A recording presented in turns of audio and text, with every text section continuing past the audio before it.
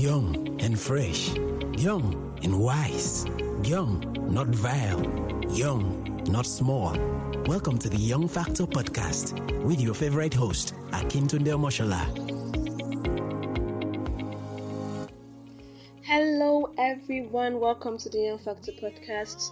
It's been a while and I really miss you all. So I remain your host, Akintunde Omoshola, or you can call me Shola. Today I want to share with you the Domino Effect.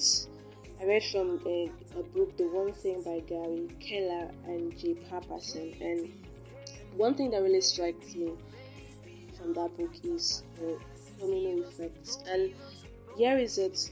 The domino effect is simply when you keep a pile of dominoes or a roll of dominoes like in succession, and then all you have to do is to move one domino, just one. Let's say you kept like 10 dominoes on a line and you move just one. What will happen is that one domino you've moved, go ahead to move the next one, and the next one move the next one, and before you know it, all the other dominoes will have to move eventually. And now this domino movement is not restricted to size. Even if the last domino on the queue is the biggest, it will still have to move because the first domino has been moved. Now, what is this trying to explain? When you begin with a little task, before you know it, you will have the energy. You won't even know that you have already acquired, you've already achieved, you've already done, you've already succeeded in completing a whole lot of tasks that you might have kept for years and months because you actually wanted to do them all at once. So this domino effect is actually a way of saying that if you want to achieve success, if you want to do great things, just start with something.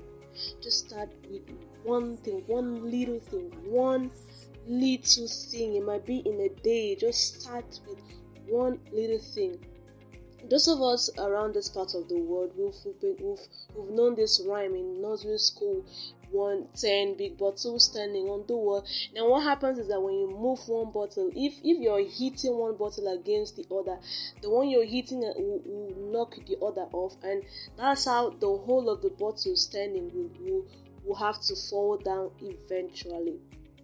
That's what happens in the domino effect, and that's exactly what will happen in your life if you learn to take your tasks, your plans, you cut them bit by bit and take them one after the other. That's what will happen in this year 2023 if you just learn to plan your life and just take it one day at a time, one task at a time, one plan at a time. If you want to do everything all at the same time, you end up doing nothing. So learn to take one task at a time. Learn to pieces the big plan you have for the year. Pieces them into daily plan.